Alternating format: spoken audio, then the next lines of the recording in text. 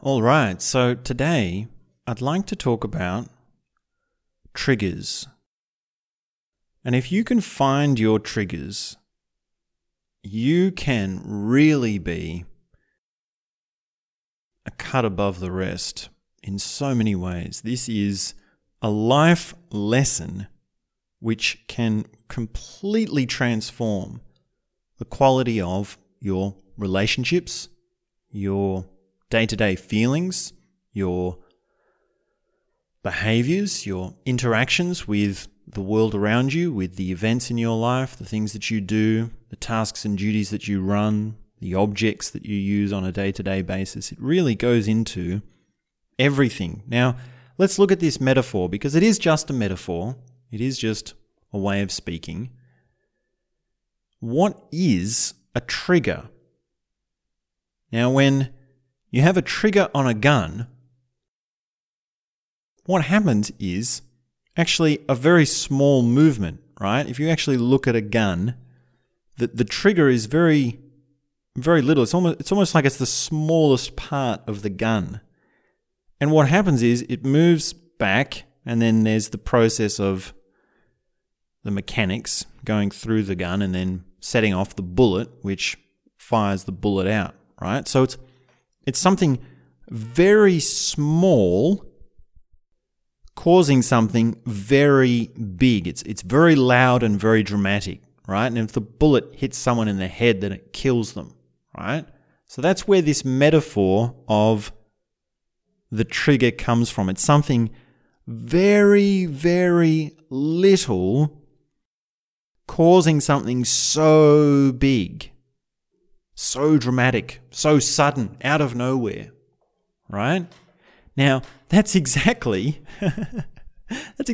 how people respond. That's how people react.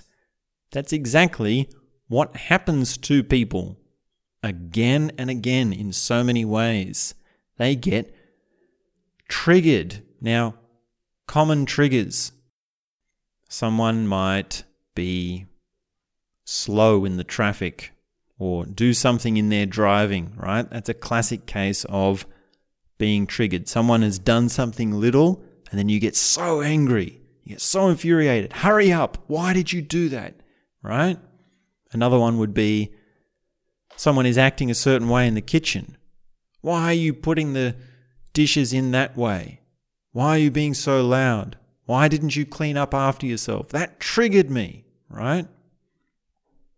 Another one would be, and this is my personal favorite, slow computers.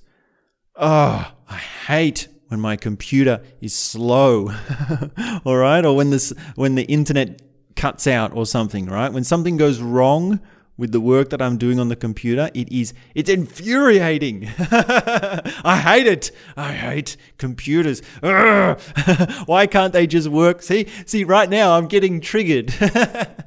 I can sense my blood pressure going up, and I'm sort of getting really angry about it, right? Because it triggers me. So those are a few sort of textbook little mundane examples. But then, of course, we've got the other category of triggers, which is the bigger sort of category.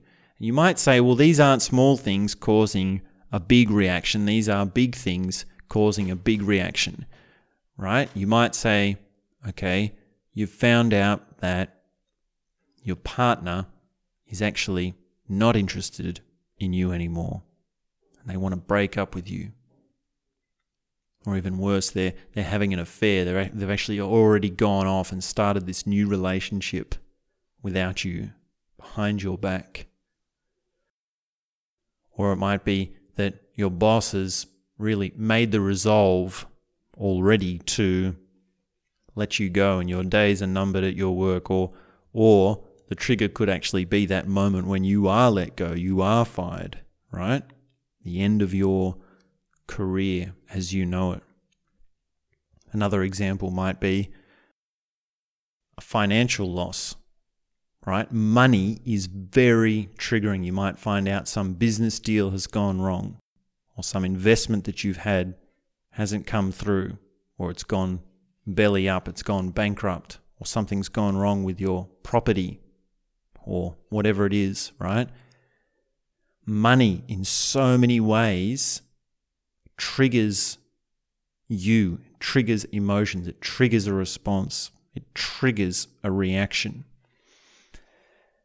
Now, another sort of little example that we can say to sort of spread these two mundane triggers with the big triggers, or at least one example that I keep thinking of, is the example of, say, you're with your partner and you look at another girl or you look at another person, right? And your girlfriend is somehow triggered by that. They're upset with you for, they slap you and say, hey, don't look at her like that, right? That's another sort of comic book sort of moment that happens with couples. And of course, there's a reason why that's being triggered in your girlfriend, which is that, well, how could you like someone else, right? There's a jealousy there. There's a kind of response to, well, this is how things are, but they really shouldn't be that way, right? And that's really all this comes down to. That's what all these triggers are. They're expectation versus reality, right? You have this expectation of how things are going to turn out, and then they turn out in a different way. And depending on the quality of the event, of the moment, of the thing in question, then that's going to determine what sort of response you have, what sort of reaction you have. Now, you could say, well, are you saying, Dosta, triggers are a bad thing? Are you saying that we should be able to, have financial bankrupts and lose our job and have our spouse cheating on us and just be, cool with it? Should we just be like, yeah, okay, I'm all right. No response, no reaction. Yeah, understandable. That's how the world is. We move on, right? No, not at all. The difference is, the insight is, the lesson from this is, how can you be conscious of what's occurring within you? How can you be conscious of your experience? How can you be conscious of your reaction? Now, that does not necessarily mean not having the response, right? It is possible to have a response to something that is quite, in some ways, like quite angry, and yet still be conscious of it, still be aware of it. Now, you could argue that, well, if you're really conscious, you wouldn't be angry. Some might argue that. I could sort of see that would be, what the Zen master would say if he pops up on my shoulder and hits me in the ear with a stick. But really, there's something wrong with that. Really, there's something inhumane about that. And maybe a deeper or a more experienced Zen master wouldn't hit me. They would agree with me. I don't know. Leave the Zen masters out of it for now, right? The difference, the real point of it is to be conscious. Now, you can do this and you can practice this by at least taking the first step of just saying that you're triggered. And this turns into a very funny game when you realize it, right? When you realize the absurdity of it and you really own it and you start saying it, then that frustration, that anger, actually it has a sort of upside down reverse effect. And the anger turns into comedy, right? Because you're now making fun of yourself. And if you go around and you're saying what triggers you, and you say, and you just say it like straight up, like that person, you just cut me off in the traffic, that triggered me, right? Or I got fired from my job, that triggered me. Or, my girlfriend left me, that triggered me, right? Oh, I lost all my money on the stock market, that triggered me, right? And of course, this works better for the smaller moments, right? You can do it for the bigger moments, but it works better for the smaller moments. Like this computer is acting really slow. That triggered me, right? This is annoying. I hate this computer, right? That's why I started laughing when I said that, right? Because it's like, okay, you hate computers. That's so funny, right? Everyone hates computers. It's so relatable as well. Because another side of this, of course, is that you're alone in your trigger. You're alone in your response. That's why we express ourselves. That's why we express our frustration. It's because, damn, can't you see how annoying that is? You should be able to see it too.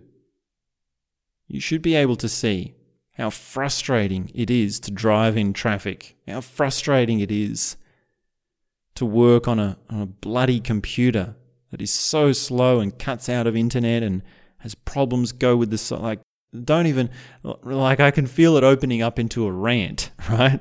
Maybe that's the origins of the rant. It's just like a trigger and then here comes the rant, right? Now, there are levels to this. There are degrees to this, because if you work on this consciously and you do practice it, eventually you do get to the point where you're not having something happen and then you say, oh, isn't that funny? I got angry. And then you move on. You actually graduate from that and you just see, okay, that happened. I don't have to go through that. I don't have to have that anger and then that recovery. I can just let it be. And of course, this does take practice. This does take time.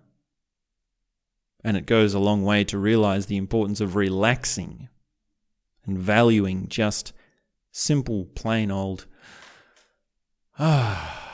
relaxing. With that in mind, it's very much easier to sidestep your triggers. And that is, make no mistake about it, that is a far cry from where many people are at. Many people are triggered by the smallest things. These smallest things. How could you have put the soap where you put it? That is an idiotic place to have put the soap. You're an idiot, right? I can't do it.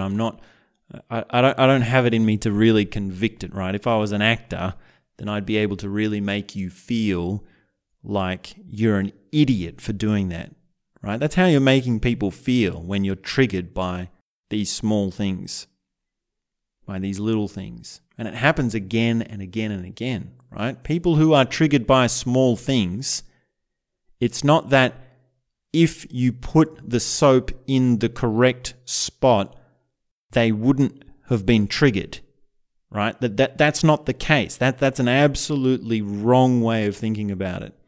And in fact, that's how you get sucked into a relationship with someone who gets triggered a lot, and you're sort of in that cycle and you're on that roller coaster with them, right? Because you go, oh, I am a terrible person, right? Something in you believes, actually, no, you are right? There's a validation to that. I shouldn't have put the soap there. No, you're right. It is very unneat. I can see how that's annoying for you, right? It's sort of like when you bring this sort of empathy side into it, but that's not really empathy, right? That's not really compassion. That's a different dynamic that's going on there. And of course, this person gets angry at you for where they put the soap, and you put it in the right position, and then you tiptoe around and say, okay, well, what else is out of place? How do I get it in place? You're always going to be tiptoeing. You're never going to be able to have everything in place. And it's not just in place as in where you have things in the house. It's also the certain things that you say. It's also the certain feelings that you have. It's a certain time when you turn up or you don't turn up. You come and you go. Right? There's no end to what triggers someone who is always being triggered. Now, the best thing for someone like that is to actually have something big. And often in life, these people who are triggered by small things, we could say, some might argue, in a twisted sort of way, are actually on crash course for something big, right? Because if you're triggered by where the soap is in the kitchen sink or the bathroom sink, and then you lose the house or you lose the relationship, then you've really got something to be triggered by. Then you can learn the lesson of, well, it didn't really matter too much where the soap was compared to losing my house, compared to losing my relationship.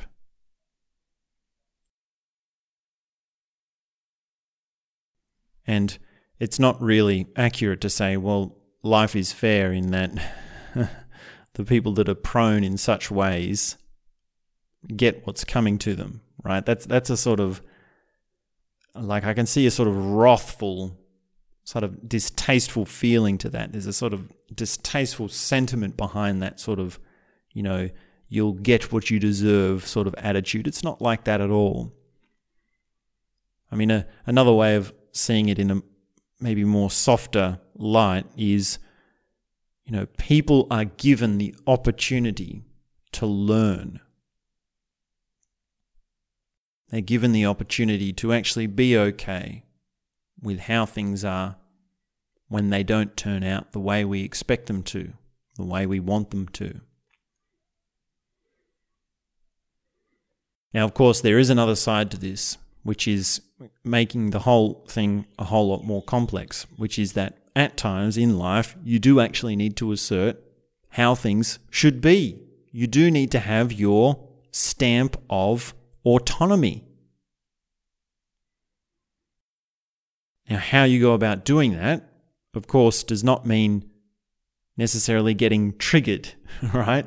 An emotional stress, a kind of flexing or a kind of clenching, a kind of control on someone or the situation in the way that a trigger is not really how you assert your vision or your desire for a better world or your idea about how things could be better.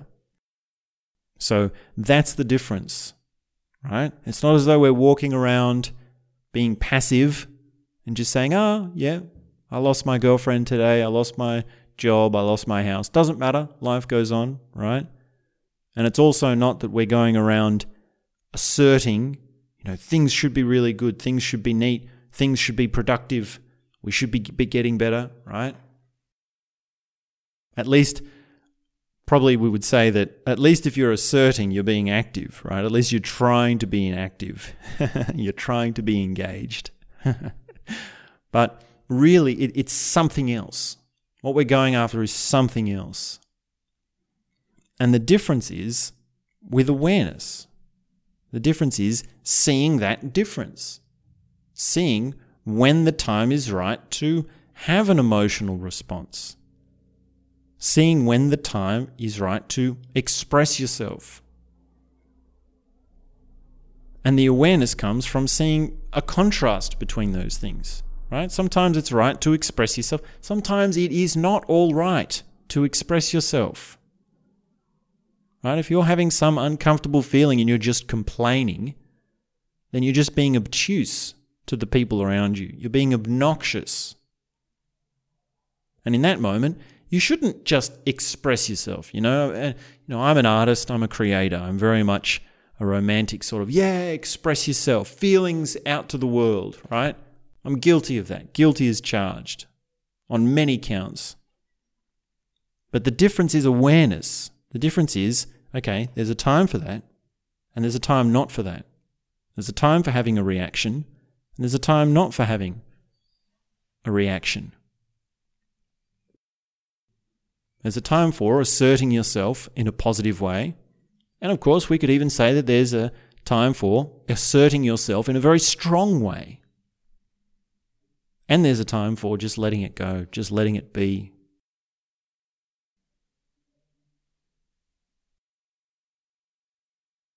So those are a few thoughts on triggers.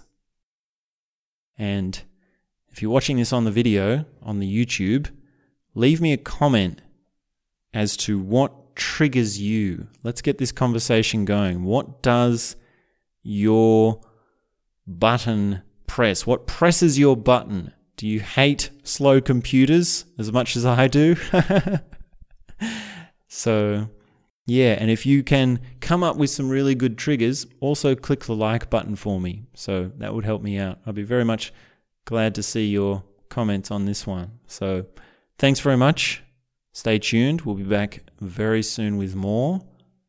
And that's all I have to say for now.